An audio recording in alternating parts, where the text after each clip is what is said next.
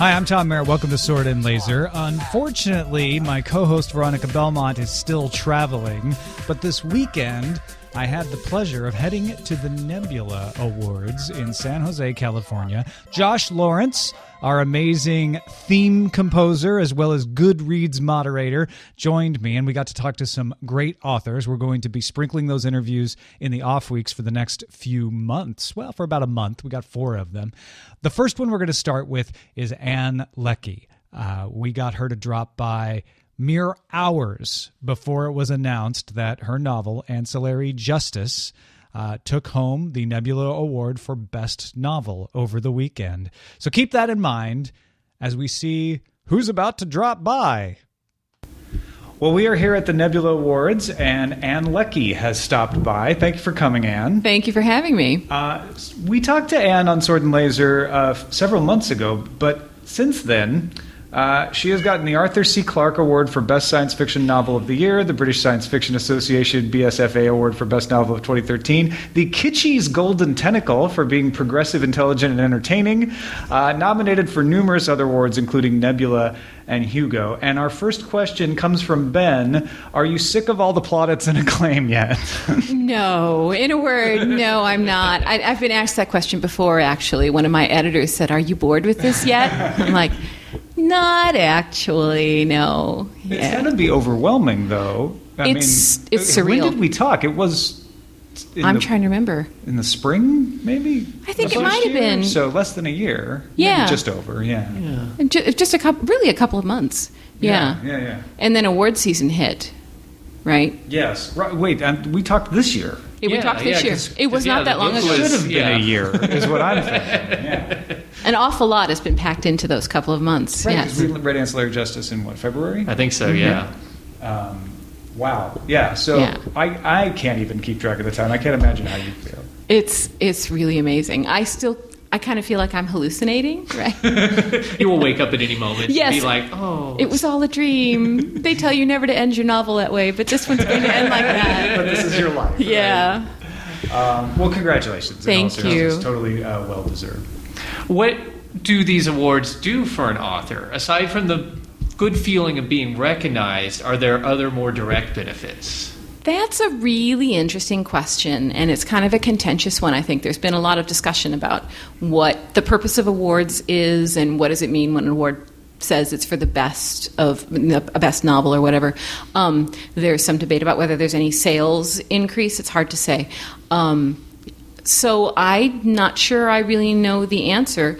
It's certainly a reputation booster. I know that in the UK, it's being published in the UK and the US simultaneously, and in the UK they're sending it back to the printers so they can put the Arthur C. Clarke Award winner medal on there. So very clearly they expect that to have a sales boost, right? Yeah, yeah, and I've heard that there's at least some kind of boost with the Hugo. Like things will stay in print longer. Maybe there'll be some kind of a sales bump. But I don't know if that's the case or not. So from my angle, this is like completely just reputation enhancing and like ego boosting. Sure, which isn't a bad thing. Which is not a bad thing. But I think it's a really good question, and I'm not sure anybody's really sat down and come up with a good answer. Right. Yeah. Sandy wanted to know if the success of Ancillary Justice has affected you and your writing in any way. It's kind of weird, actually, because when I wrote Ancillary Justice, only a couple of my friends knew that I was writing it. And some of them saw bits of it. But it's very different from then Ancillary Justice comes out and people like it, and I'm working on Ancillary Sword, and I can see people on the internet saying, oh, I really hope, or I can't wait to see in the next one. And I'm like, I'm still writing it. And maybe I am or am not doing what different people are saying they're guessing or hoping will be in the next novel. And that gets complicated because I want to tell the story I want to tell, but at the same time, I want readers to be happy. And so there's a real strong impulse to, oh, you want that to happen? Maybe I should put that in. And then I'll go, oh, wait, no. Right. Stop and think, what do I really want to do? So that's kind of weird. Have you done anything where you say, no, actually that's a good idea and it fits? Yes, yes, actually. There has been, although it hasn't been something that I've acted on. I ran across somebody who said something about, actually I found it very touching, about Breck as a character, and saying that they had read her as asexual. Mm-hmm. And I probably shouldn't even say this in the podcast. And that had been something I hadn't thought about a lot with that character. She just kind of is who she is. And the person said that I got the impression that they really enjoyed seeing somebody who they could identify with on that level, and that they'd be very upset if she turned out not to be, if I made her not at the end of the thing, but that they trusted me to not do that to them. Uh-huh. And on the one hand, I was like, boy, what a weight to put on me. At the same time, that was really very touching, because that's a kind of trust that, when you read somebody and you have that kind of trust in them, that's a really, I know what that is from. Connection. Yeah, I know what that is from a reader's perspective, and to be an author and have somebody say that, to go, I mean, that really, that was really very touching. And then I said, that's something I really have to think about. Yeah. I have to think about that issue and really consider how I want to deal with it, and really consider the question of what is it that readers are connecting to with this character, and what do I want to do. So that was something that,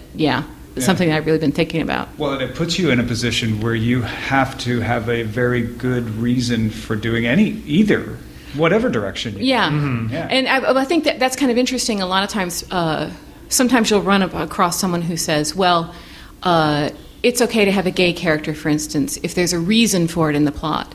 But in fact, you need a reason for any choice you make.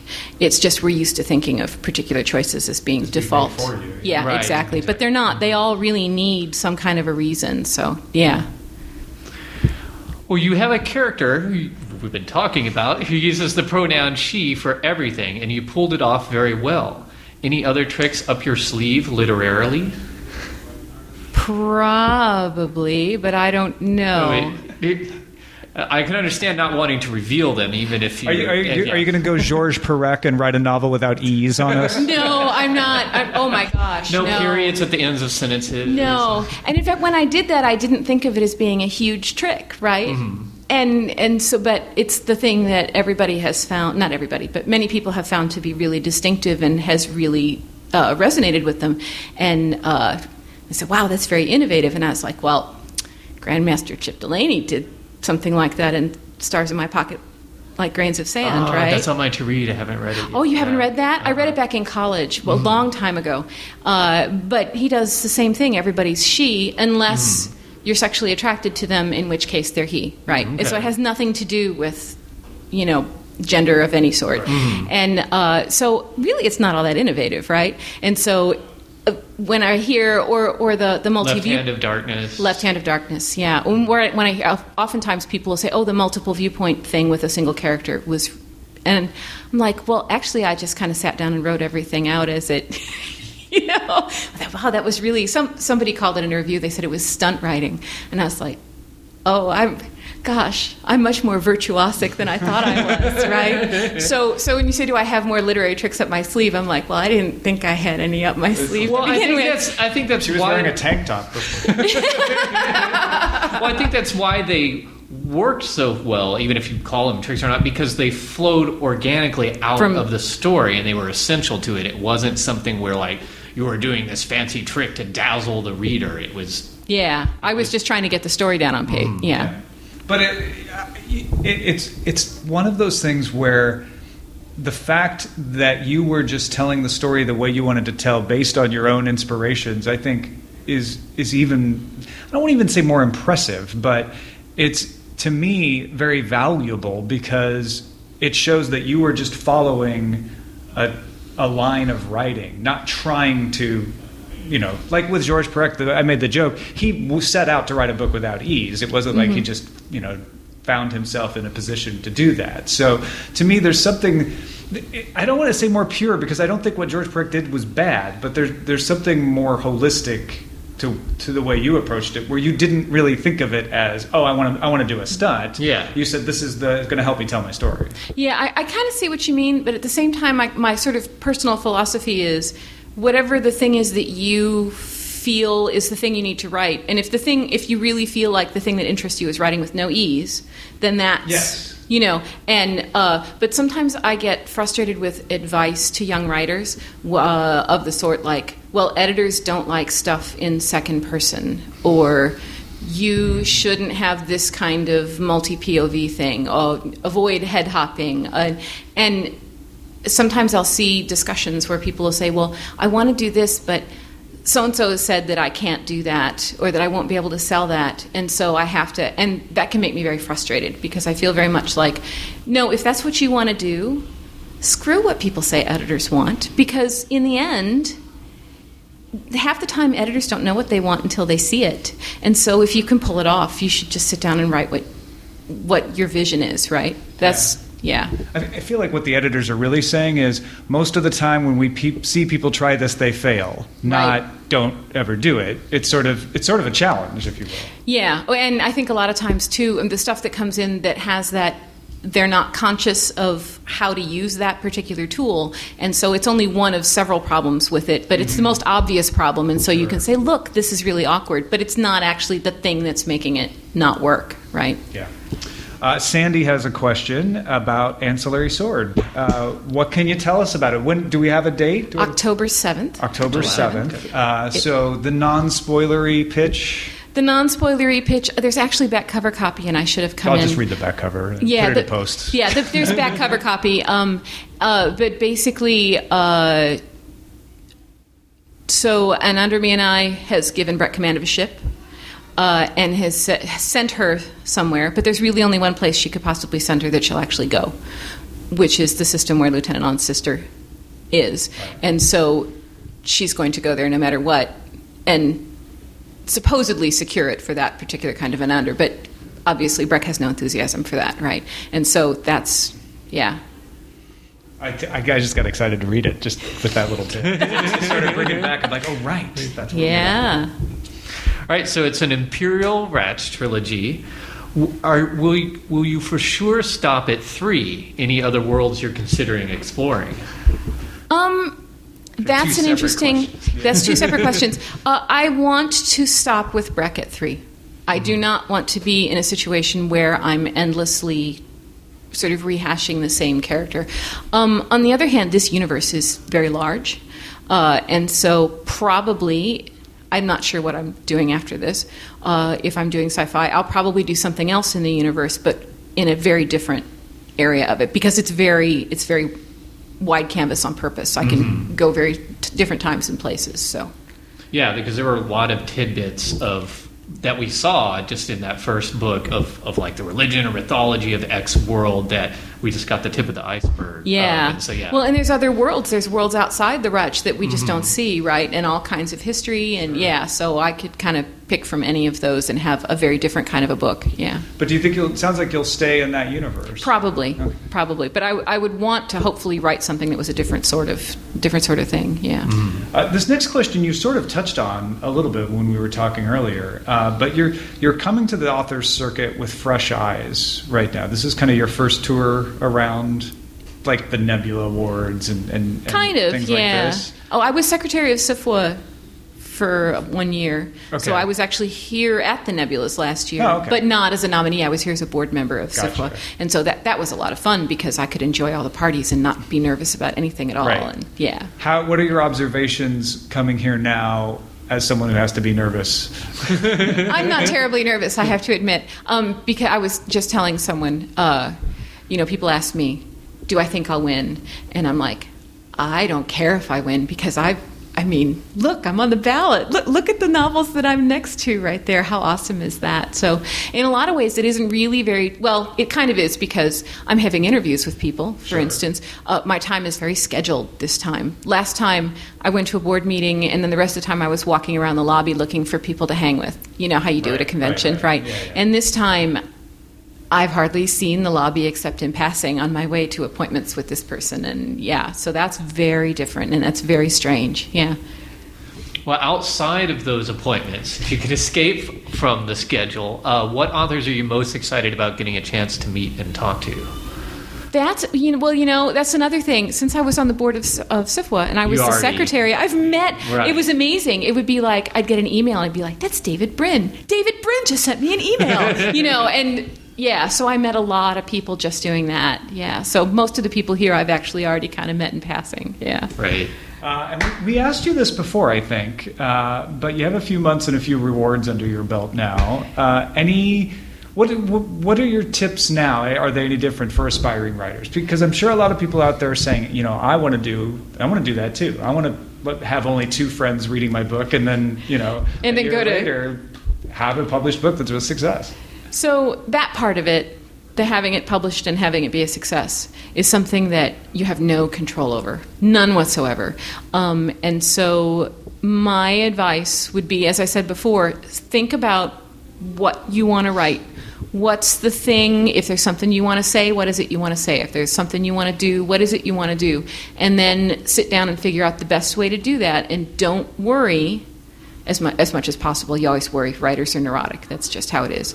Don't worry too much about whether editors like it or whether it's in style. Just worry about doing it the best that you possibly can. And then once you've done it and polished it up, send it out and go on to the next thing, because you can control what you put into the work, and you can control what you're doing and your skill. You can't control how anybody else receives it or what the results of it are. So then another skill to cultivate is being able to just let it go. Say, it's out into the world, I'm submitting it. That's, that will be as it will be. Yeah.